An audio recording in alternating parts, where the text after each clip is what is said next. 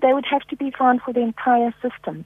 So I think from that perspective, we hope that students, when we actually start talking and negotiating and really thinking through this, will recognize that making demands that are unachievable may not be in the best interests of higher education or in the best interests of the country.